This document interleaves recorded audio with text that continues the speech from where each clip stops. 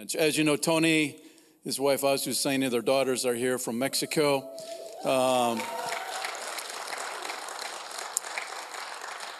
They have been, we've been apart. They've been a part of Life Church for decades now, and it's cool to have relationships that are solid. And the mission statement of presenting the gospel, that's cool to be aligned to. So just a heads up, everybody, you've got envelopes nearby and a love offering. We've got the giving boxes throughout the building. Make sure you're generous and drop it in those boxes marking other. There's other on the envelope, and you could put Tony's name in there, Tony, in case you need some help. That's how it is. That's in Spanish, right? Tony? Huh? Is that it? Yeah, man. So yeah, it's cool. It's cool. So anyway, let's give a warm welcome to Tony as he comes.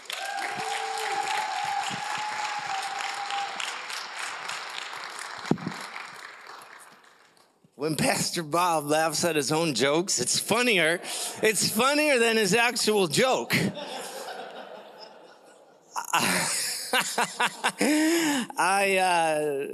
When you guys were online, well, you're still online. Hey, everybody that's online. But when you guys were fully online, I was watching your services, and I would just laugh that Pastor Bob laughs at his own jokes. And that his daughter, because I wrote Tori, and I said, "Oh, your dad, I'm watching. He laughs at his own jokes." And then she sends me a video of him watching himself from home, laughing at his jokes. And that was even funnier to me. So, oh man, I like there in the video that a lot of babies are being born, and churches are growing all over, those that are open. Our church, too, down in Mexico, a lot of babies are being born. And I think, wow, the quarantine in March and April, in May, what was everybody doing? Well, now we know. They weren't praying. So with that, let's pray and get started. See, that was funny, and you didn't laugh at that. That was real funny. I'm even laughing.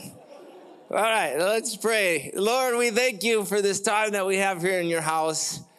Thank you for a wonderful church that's open, has their doors open, and a place to come and worship together and grow in you, Lord. We thank you, Jesus. We pray that you bless this time, and we open our hearts and open our minds to receive what you have for us. We thank you, Jesus. In your name we pray. Amen. So last time I was with you guys was last year in February, and I shared with you that after 18 years of living in Tepic, Mexico, we moved to Aguascalientes, Mexico, about 6 hours or so from Tepic, to start a new church. It was a hard decision to make, and it was a hard move for us. We're church planters, and we've primarily been based for all those 18 years out of Tepic, planting churches in smaller towns. And this was a big step for us to move to a city and start another main church where we can also now plant churches out of. Put our house up for sale.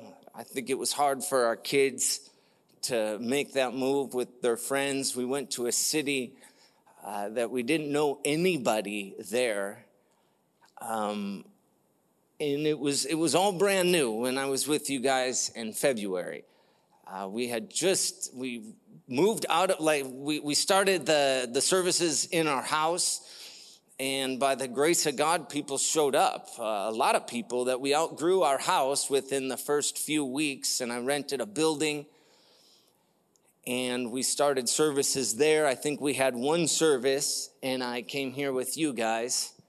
And then I got back. We had 2 more services in that building. And then this world pandemic hit. And I don't know if you guys have ever been part of a church plant, but it's not easy. Planting a church is not easy, and it's definitely not easy during a world pandemic. It makes it a little bit harder when you have to shut down in a sense and we moved to video. But I had just rented this building, which was $1,000 a month, and I thought, how are we going to pay this? How are we going to do this? Why is this happening? I think everybody here went through that at some point in 2020. Why is this happening? What is going on? And by the grace of God, we have an awesome video crew and people that we started getting services online right away. And I began, since the church was not being used, I began building it out, doing the drywall, doing a bunch of stuff to get the church ready for when we could eventually open the doors. And our online audience had begun to grow, and my wife and I were visiting different families and praying for people and trying everything we could to just keep this church going. We opened up the doors again at the beginning of August, and we've been meeting since then, since August, in person. We went to 2 services so we could fit everybody good in the church, because when we went back in August, we were now 3 times the size than we were in February before we had closed the doors. It had grown so much. And we were just blown away because we have planted churches in towns for so long that we're just used to kind of, 3 elderly ladies and 4 dogs, and maybe a guy would show up every once in a while drunk, and we have to, help them through the service. And so now we have families showing up. So when we opened up in August, and all these people now are going to the church, and since then, both our services have been packed out. We have not stopped growing since then. That everything that I built during the quarantine time, all the drywall, everything that I put up, I built a coffee area and I built our auditorium and did all of that. 3 weeks ago, I had to tear it all down just to fit everybody inside of the building. Give God some praise. I mean, that's pretty amazing. It was a bittersweet moment because I had built all of that and we were excited because we were growing, but at the same time it was a bummer because I had built all of that. And so we continue to grow. We continue every single week to see new people come in and people getting saved. I think people want to be back at church. I think people want to be together. I think people need that community. I told Pastor Bob last night, we have a time between each service, about 45 minutes. And then after the second service, we don't have a third one. So we have plenty of time. We have coffee and people hang out. Those times are actually longer than the actual service. And I've gone down and I've just laid down in my office. I feel bad to run people out because I know they want to be there. I want to go home and eat. But we just let people hang out. We have started a youth group, and the youth group has been growing. We've continued with a women's ministry and a marriage thing that we did in February. Every single thing that we do just gets packed out. And we've honestly, guys, we have seen the hand of God on this. We've paid all of the bills. We actually, starting March 1st, starting tomorrow, I paid it just before we came here. I put the deposit down to rent the floor above us because we're growing so much and we need to move our kids' ministry now to this second floor that's above us. And that was a big step of faith. We're going to do this. We're growing and it is more money, but hey, we're going to go for this. And that morning that I texted the lady, meet me at the church. I'm going to give you the deposit and all that. I get a text from a church that has supported us in the ministry for years, for over 15 years. And I get a text from the pastor saying, hey, give me a call. And so I met the lady, I gave her the deposit, and then I called the pastor who informed us that they're unfortunately cutting a lot of our support. And I thought for a moment, why? Why is this happening right now? But I think I've thought that throughout most of 2020, and God has always provided. And God has always taught me something in this, and God has showed me through this whole time that it's not about me. It's not even about my scheduling or planning or anything. We had this whole plan. I had this whole plan. I'm a church planter. I know what I'm doing. I had this whole plan written out for the beginning of 2020, and I did none of it. Zero. And praise God, because I think my plan would have been horrible compared to what God has been doing. And so there was this just peace that came over me that, hey, we're still going to get through this. And this is still a step of faith that we're taking. We've seen people every single week get saved. People raising their hand to receive the Lord. Right after we had opened in August, I think in September, the neighbor called me. They have a business right next door to us. They sell carpeting and stuff. And the neighbor called me and said, Tony, there's a big hole in the back of your building. I think somebody broke in. And I got real nervous. I got there, and with a sledgehammer, they broke the brick to get into our building, because we have a major locks on the front door and everything, and they wanted to get in, and they literally broke a hole in the building so they could get in and rob us. And I just saw that hole, and the first thing I thought again was, why? World pandemic, we're just opening, and now we're getting robbed. Why? And so I called the police. I walked inside with the police. I waited for them to get there before I went in, thinking maybe they were still in the building. And I walked in with the police, and the police said, you need to start filling out everything that you see missing. And I walked through, and I couldn't find anything. The computers were there, and the cameras, and everything. And I thought maybe they just were sleeping. Maybe they broke in because they want to sleep here, because I don't see anything missing. I noticed in the back then our offering box was missing, but it was empty. So they stole. I made the box. I was a little mad because I made the box, and it was good wood. I bought good wood, good plywood to make that box, and I was a little bugged about that. But hey, God bless them. They needed a box.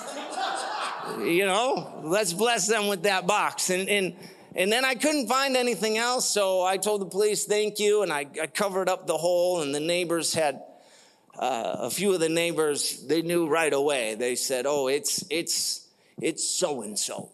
It's these guys down the street. They're the neighborhood thieves. They're the neighborhood thugs, and they're down in this house down there. We guarantee it was those guys. That's a tough house there, and they've been arrested many times. And well, that night we had worship practice, and my daughter called me up and said, Dad, where's the keyboard? And I was like, oh, that's what it was. I didn't notice. I didn't think to look on the stage. Everything else was there, but they stole the keyboard. So me being the tough, smart guy that I am, I went down to that house. Wasn't thinking. I went down to that house, and I knocked on the door, and guy opened the door, and kind of gangbanger guy, and he said, can I help you? I said, yeah, you could help me. I'm the pastor of the church that you robbed. And he was like, hey, we didn't rob a church. And I said, yeah, you did. Don't lie. I know you robbed us. Give us back that keyboard, or else and I said some stuff maybe a pastor shouldn't say that I'm not going to say here, but I said basically, I'm going to beat you up. All 150 pounds of me. I'm going to beat you up if you don't give us our stuff back. And he was kind of like, all right. And then I was like, later. Not right now, but later. And then I did this. It was the corniest thing I've ever done. Besides going to the house, no lie, I did this. I'm watching you. I'm not lying. As God is my witness, I did that. I think I saw it in a movie. I'm watching you. And I walked away. And as I walked away, not only did I think, that was stupid. Why did I do that? That was the most untough thing I've ever done in my life. But as I walked away, I felt the Holy Spirit speak to me and go, good job. What did that accomplish, Tony? And the next day, I saw the guy. He came walking by the church, and he actually called me pastor. He said, hey, pastor, have you gotten your stuff back yet? And I said, no, you haven't gotten it. And I said, hey, come here. I want to talk to you. And I apologized. I said, I'm sorry about yesterday. I'm sorry I went there and I accused you guys. Maybe you did steal it. I don't know. Maybe you're totally guilty. But I want you to know that if you ever want to come to this church, you don't have to break a hole in the wall. We have a front door. And we have hours. Come during the hours that we're here. It's more legal. And you're welcome anytime in this church. And obviously, if you did steal, you obviously are in need. And do you guys need food? Do you have food? And he said, well, we don't really have food. We're kind of struggling because everything. And so I put together a team in our church, and we bought a bunch of food for them. And I sent a lady in the church, and some people, we sent them down to the house, and they blessed them with food, and they prayed with them. Everyone in the house received Christ. And then one of the main guys of that house came back to us during our service, and he said, we did not steal your keyboard. We didn't steal it. But we do know who did. We're all kind of a gang. And I think I intimidated him with my thing. And so it was either the Holy Spirit or it was my Chuck Norris type physique and everything that got him. And so he said, we do know who did though, and I don't want to get involved, but they live in this house over here, and he gave me the directions and told me where they live and everything. So again, I sent that team. Okay, this story is pretty amazing. So I sent this team, blessed them with food. They got the directions. They got the house wrong. So they went to a different house and they blessed them. And that whole family got saved that's in that house. And they faithfully go to church. We see them every Sunday, all the kids, everybody's coming. And every time we see them, it just cracks me and my wife up because we went to the wrong house. How many of you guys know God has a plan and everything? We went to the wrong house and people still got saved, and now they're faithfully going to church. But it didn't help us with the keyboard. And so then I was like, guys, you went to the wrong house. And so we got them to the right house, and they prayed with them. And the one guy, actually, he started crying and went in the back room and got the keyboard, and he gave it back to us. So we got our keyboard back. And in all of that, people got saved. Never got the offering box back. So we blessed them with some good plywood and everything. But it's amazing to us that we see these families now in church. We don't let them count the offering. We don't let them do anything like that. We keep an eye on them still.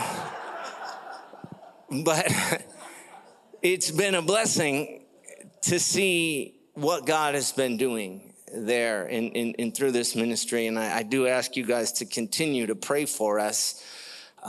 Because again, probably over 120 some people are coming every single Sunday.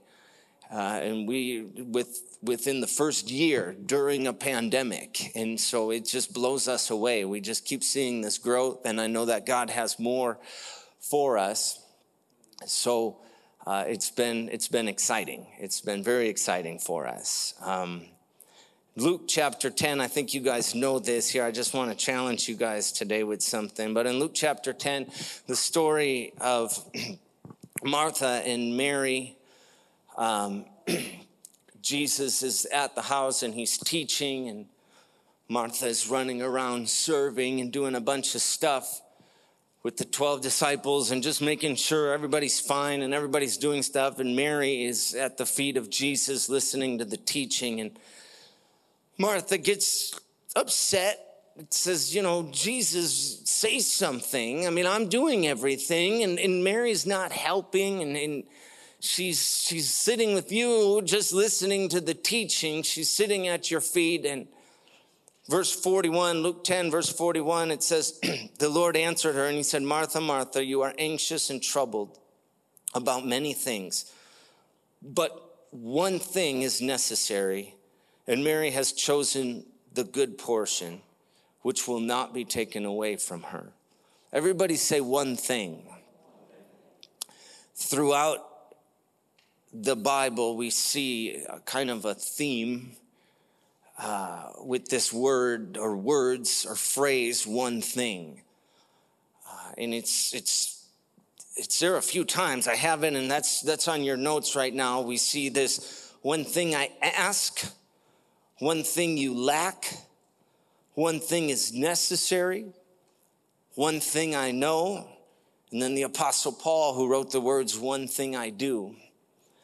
But in all of this, we see this focus that it's really on Jesus. It's on seeking Jesus. And the one thing, the first time we see it is in Psalms 27, verse 4. The psalmist says, one thing have I asked of the Lord, that will I seek after, that I may dwell in the house of the Lord all the days of my life, to gaze upon the beauty of the Lord and to inquire in his temple. One thing that I have asked, that's to be in the house of God.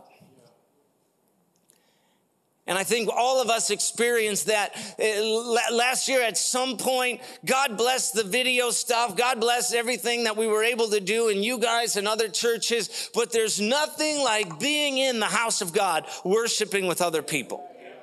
There's nothing. I tried to tell people in the beginning, hey, everybody, just like Sunday morning, get dressed, shower, have breakfast, prepare your heart, and then get on service. And I think that lasted for maybe 2 weeks. And I know everybody was in their pajamas, eating cereal, watching service, just typing hearts, just hitting the heart button. You didn't even know what the pastor was saying. You're just hitting the heart button so they know you're there. How many of you guys did that? Raise your hand. Come on. Yeah, come on. I know it. My kids. No, not you guys. There just became this kind of complacency, this kind of, And I'm glad we didn't get used to it. Maybe some did, and we need to pray for them. But I'm glad you guys are here today. Because I just began to pray, Lord, there's one thing I ask. I want to get back to the house of God. I want to get back to having services. I want to get back to corporate worship. And I want to get back to the reading of the word with the body.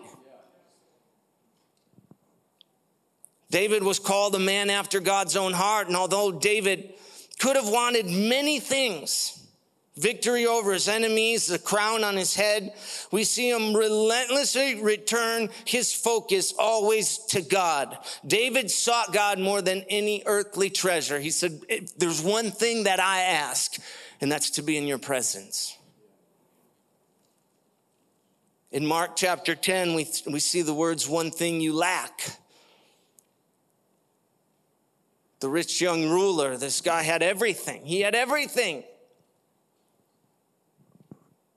And Jesus says to him, looking at him, loved him, and said to him, you lack one thing. Because he said, I have everything, and I've done everything, and I've followed all the commandments, and I'm doing everything. And Jesus says, you lack one thing. There's one thing you're missing. Go and sell all that you have and give it to the poor, and you will have treasures in heaven. And then come and follow me. Again, we see it. Come and seek me. Come and seek my presence. One thing I ask, now there's one thing that you lack. You have everything. We've been okay.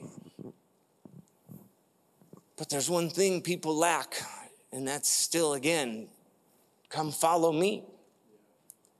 Come and follow me. Don't worry about earthly treasures. Come and follow me, and you will have treasure in heaven. The rich young ruler claimed to be righteous, but is unwilling to give Jesus the one thing he asked for him.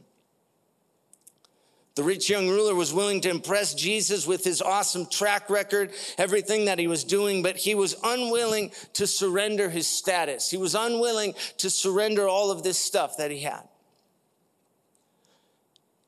And I think I was honest with you guys when I was here last year in February that one of the hardest things for us was our house. Putting our house up for sale and everything that we went through. And now we're renting and we still go through that. Our friends, we have some friends that are buying our house there in Tepic. And they've put a down payment and we're giving them some time. We're allowing them some time, the financing and everything's been done legitimately with a lawyer and everything, but they haven't given us the full amount yet. And, we see them putting up pictures and, oh, look at us in our garden. And I'm like, that's my garden is what my first thought. Wait, it's not your garden. That's my garden until you pay for it. That's still my garden. Those thoughts go through my head. There's something in us of these earthly possessions that give us this sense of I don't know, our well-being or our sense of identity. And this rich young ruler, he had everything in his riches. He had his whole identity. He had everything. And Jesus says, you have everything and great job, but you lack one thing. Forget all of that and come seek me. One thing is necessary. In Luke chapter 10, it's what I started out sharing with Martha. You're anxious and troubled about many things, but there's one thing that's necessary. We can get so busy in doing the work of the Lord that we forget about the Lord. Our schedules and our programs and our many things. And like I said, guys, I had this whole plan. God, I've planted some churches before. This is how we're going to do it. And I got busy right away with this is how we're doing it. And I don't know, maybe it took a world pandemic for God to get my attention and go, Tony, here, how about we do it this way? One thing is necessary, Tony, just seek me. Just seek me. Just pray. When we started back up again in August, I started Wednesday night. We just started prayer meetings. That was all we were doing. Well, we were meeting on Sundays, but Wednesday, midweek, everyone was used to a midweek service. And I said, we're just going to pray. We're just going to put on worship music and we're just going to pray. And there was new people coming in and even people that had come from other churches that weren't open. They were coming and meeting with us and they said, well, yeah, but like, what are we going to do in the service? I said, we're praying. It's a prayer service. Right, but what are you going to share? No, it's a prayer service. And it really, I saw something that people don't know how to pray. For 1 hour, just walking and praying. Because we get busy. We want something. Well, someone's got to preach, or there's got to be something going on, or someone's got to juggle. Someone has to do something. No, we're just going to pray. Just seek God. And we saw our Wednesday night started growing. People coming in. But I can't believe how many people said to me, well, what else do we do?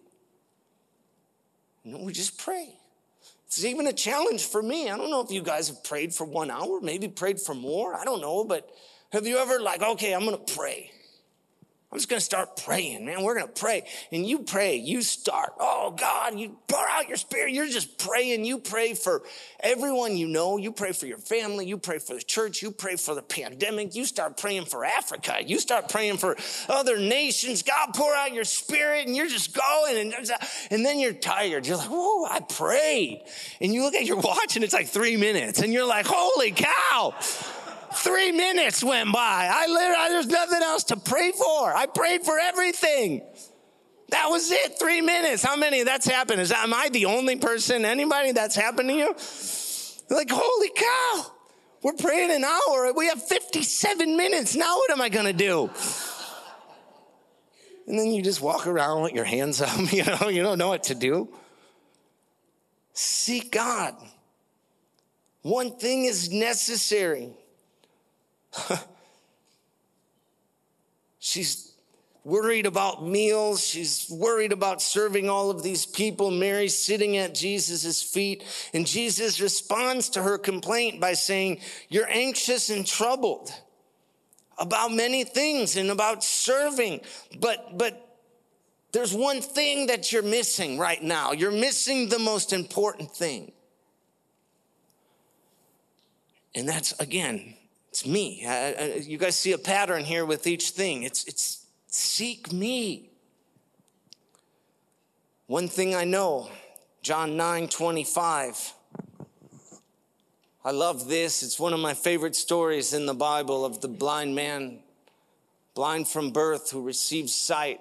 And everybody's arguing about, well, why? Why were you blind? And this man that healed you is a sinner, and why did he heal you? And they get the parents involved, and the Pharisees just want to get to the bottom of this. Why? What happened?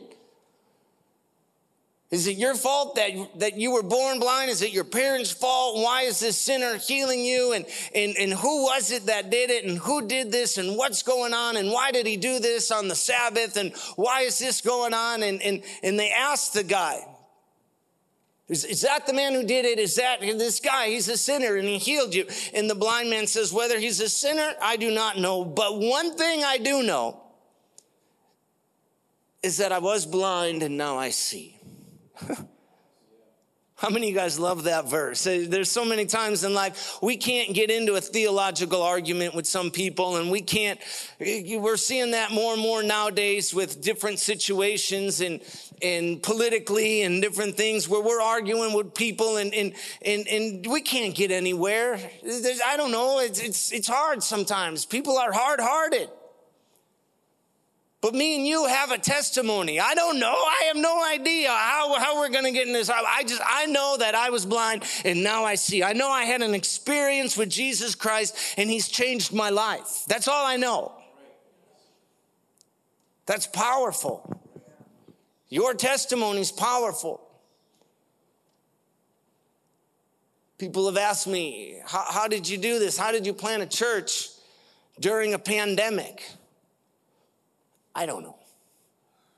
I don't know how I've planted the other 13 churches that we've planted. I have no idea. Someone say, hey, Tony, when are you going to write a book about church planting? It's going to be, I don't know what to say in the book. You know, how embarrassing. I went to a house. I told the guy, I'm going to beat you up. And I did this. And that's chapter 4 of my book. And everyone's going to be like, who's this guy? Why are we listening to him about church planting? He's threatening the neighbors. I don't know. I don't know. It's the grace of God. I have a testimony that I was blind and now I see, that I was a sinner and now God is using me in a powerful way. I was probably the least likely person to be a pastor or a missionary, but now 20 years later, we've planted churches. I don't know. But one thing I do know is that I was blind and now I see. Your testimony is powerful. It really is. When interrogated by the religious leaders, he doesn't present a well-prepared speech. He doesn't even get intimidated. He simply tells his story. He was blind, but now he sees. And in response to this, Jesus declares the blind man seeing and the religious leaders blind. And not only that, I love it at the end of the story, the blind man, if you guys are familiar with this story in John, the blind man who now can see says to him, why? Do you guys want to be his disciples too? Isn't it awesome? Ignorance is bliss, I guess is that saying. He didn't know. He had no idea what was going on. Hey, do you guys also want to be his followers? And they were like, ah.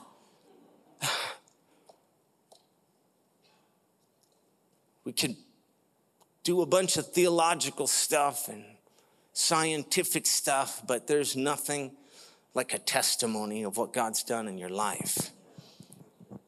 And the last thing, one thing I do, Philippians 3:13 and 14, the Apostle Paul says, brothers, I do not consider that I have made it my own, but one thing that I do, one thing I do, forgetting what lies behind and straining forward to what lies ahead, I press on towards the goal for the prize of the upward call of God in Christ Jesus. The Apostle Paul didn't let the baggage of his past dictate his goal. He was focused. He knew his goal. He wasn't going to waver. This Pharisee of Pharisees who had everything going for him laid down his life to follow Jesus. And he says, there's one thing that I do. I don't have everything together and I don't know everything and I'm not sure what's going to happen. And we started out our year, this year, 2021, with the series called Moving Forward. And it was based off of this because I told the congregation, I said, guys, I don't know, honestly. My plan last year didn't work very well. And I don't know how good of a plan I have for this year. But one thing I do know is we're going to forget what was behind us and we're just going to move forward. That's it. That's all I know what we're doing. We're moving forward. And we're going to keep our doors open. Because I talked to a lot of pastors, a lot of people. I said, don't make any plans for 2021. We don't know what's going to happen. Don't fill your calendar up. Don't do a marriage thing. Don't do that. We don't know who's going to show up and maybe you're going to have to cancel and I can't live that way. I can't do that. We're just moving forward. I'll put it. No one shows up. No one shows up. I have a romantic dinner with my wife. Amen. That's how I thought. Maybe no one will show up. Me and Asusana will have a nice romantic dinner. One thing that I do. Forgetting what is behind, and I love it. He says, I strain to move forward. It's an effort to go forward.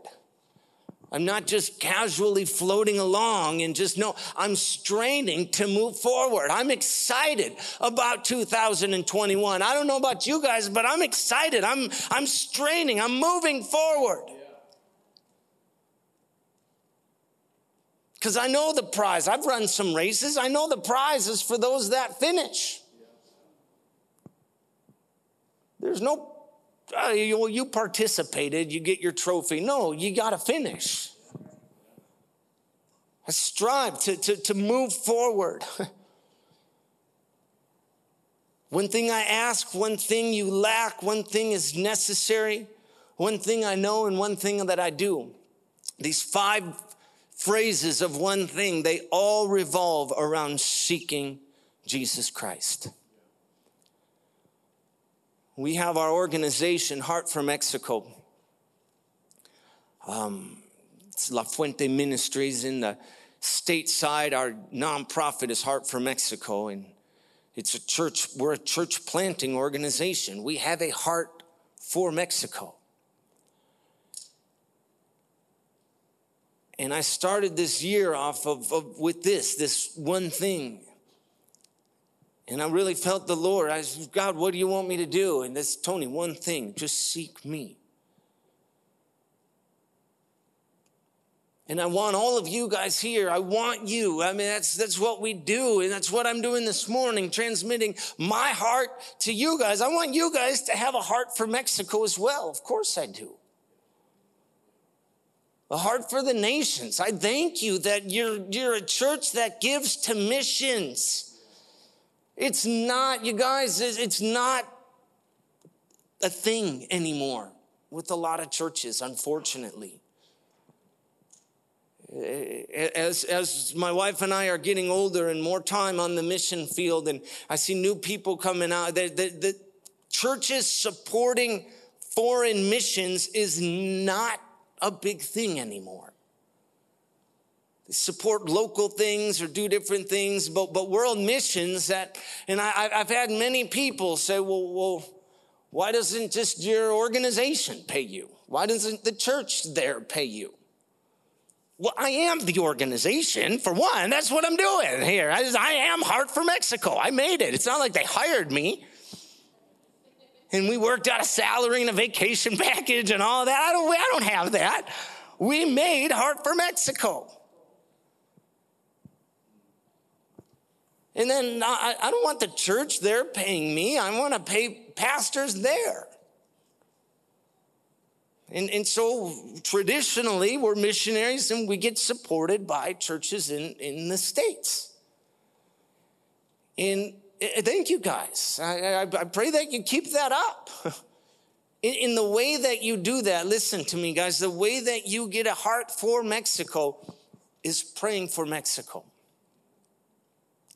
And this is something that God put on my heart, and I just want to share this to end here soon, that I want to challenge you guys to begin to pray for Mexico. Maybe you've never done it. Maybe you've said a quick prayer of God, well, God bless Mexico. God bless the Simons. That's awesome. It's very generic, but it's awesome. Thank you for doing that. You're like a priest, God, yeah, bless the Simons. I want you guys to pray for us, to truly pray for us, to truly pray for Mexico. Mexico is an incredibly rich, awesome country, but we've had to deal with cartels. We've had to deal with poverty. We've had to deal with corruption in the government. We've had to deal with these things.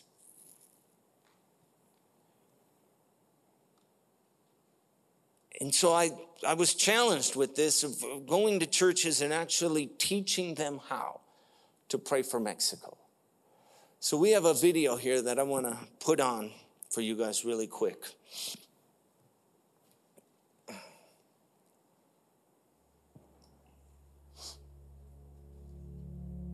Father, we thank you for all the blessings you have bestowed upon Mexico. Thank you for this beautiful land you created for us to enjoy, for its people and its wonderful culture. But Lord, we cry out since we have been stricken with violence, crime, corruption, and terror. We ask for your protection, especially for our children, young people whose future is being stolen. We pray for the leaders in our country that they may know you and live righteous lives. We pray for prosperity, especially for those who live in extreme poverty, single mothers, and families in need. We pray that your gospel may be preached freely, and those who live under the bondage of religiosity and the weight of fear, guilt, and condemnation. We thank you for the open doors you've set before us and all of those who come to know you. We pray for salvation, for new churches, and that your kingdom is established in Mexico. We pray for more leaders that work to both flourish our society and advance your work in this nation. We ask for missionaries, for pastors, for teachers, for more brave men and women that have a heart for this country and will serve you with their lives. That you would flood this nation with protection, with prosperity, and most of all, your presence. We pray for peace, for joy, and for love. For we know that you have a heart for Mexico. On the back table, I have these cards. It says pray for Mexico. And on the back, I just have a few things of how you guys could actually pray for Mexico right off of the video there. Pray for the love and forgiveness of Jesus to overpower the strongholds of crime, violence, and corruption. Pray for government leaders to repent of corruption and seek God. Pray for empty religious traditions to be replaced by radical discipleship. Pray for new churches to be planted in cities and in surrounding pueblos. Pray for the missionaries in Mexico. Pray for the local pastors facing persecution, and pray for the local economy of Mexico. Obviously, there's other areas, maybe people that you guys know that you could be praying for. But I want to challenge you guys to grab one of these cards and have it on you. And just begin to pray for Mexico. You want a heart for a place? I believe that it starts with prayer. It starts with that one thing that God has been speaking to me. It starts with seeking God. Everything else flows out of that. But seek first the kingdom of God and his righteousness, and all these other things will follow.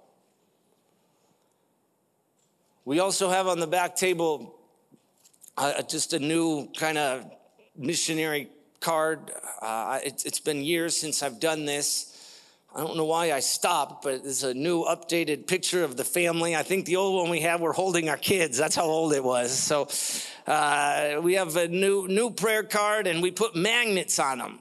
So you guys could, old school, put up a missionary on your fridge. That's old school stuff. I don't see that anymore, but do that. And we got magnets on there. Don't rip the magnets off. Put it up on your fridge. And you see us when you go to eat. Bigger people pray for us more. You eat more. You see us up there. You go to get your eggs in the morning, and there we are.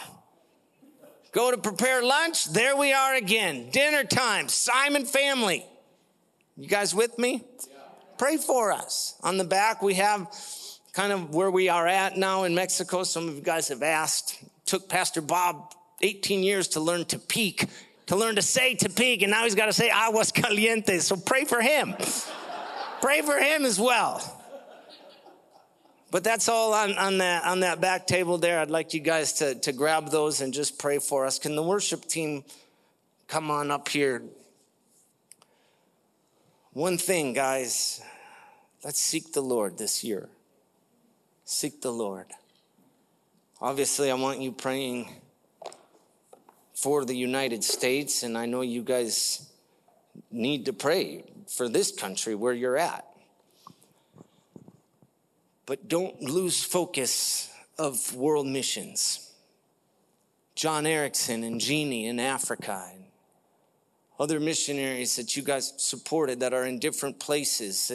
We need your prayer. We need your prayer. And I know that seeking the Lord, and we see this throughout there. You're doing everything great, but you're missing one thing. Seek me. Pray, call out to me. Know that God has something special for every single one of us. Can you guys stand with me this morning? We pray for you.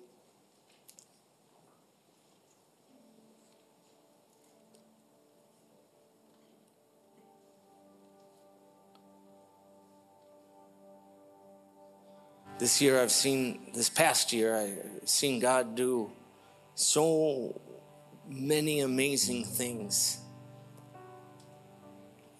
In spite of me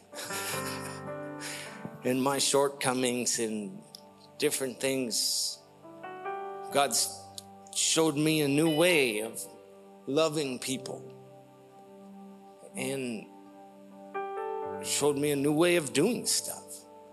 And he showed me a new way of just dependence on him, 100% dependence on him. And it comes out of that one thing of just, Tony, seek me. Pray. And that was one of my biggest things of, well, I want everyone to have a heart for Mexico. And I felt the Lord speak to me and say, then they need to pray.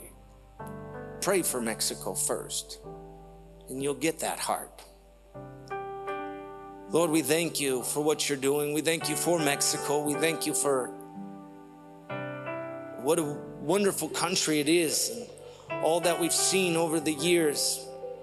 And we do pray for our government leaders there in Mexico, the corruption and the cartels and all of this stuff that we've seen, and poverty and different things. Lord, we pray for your spirit to be poured out on Mexico. We pray for families to be changed. We pray for missionaries and pastors to preach the gospel there with boldness.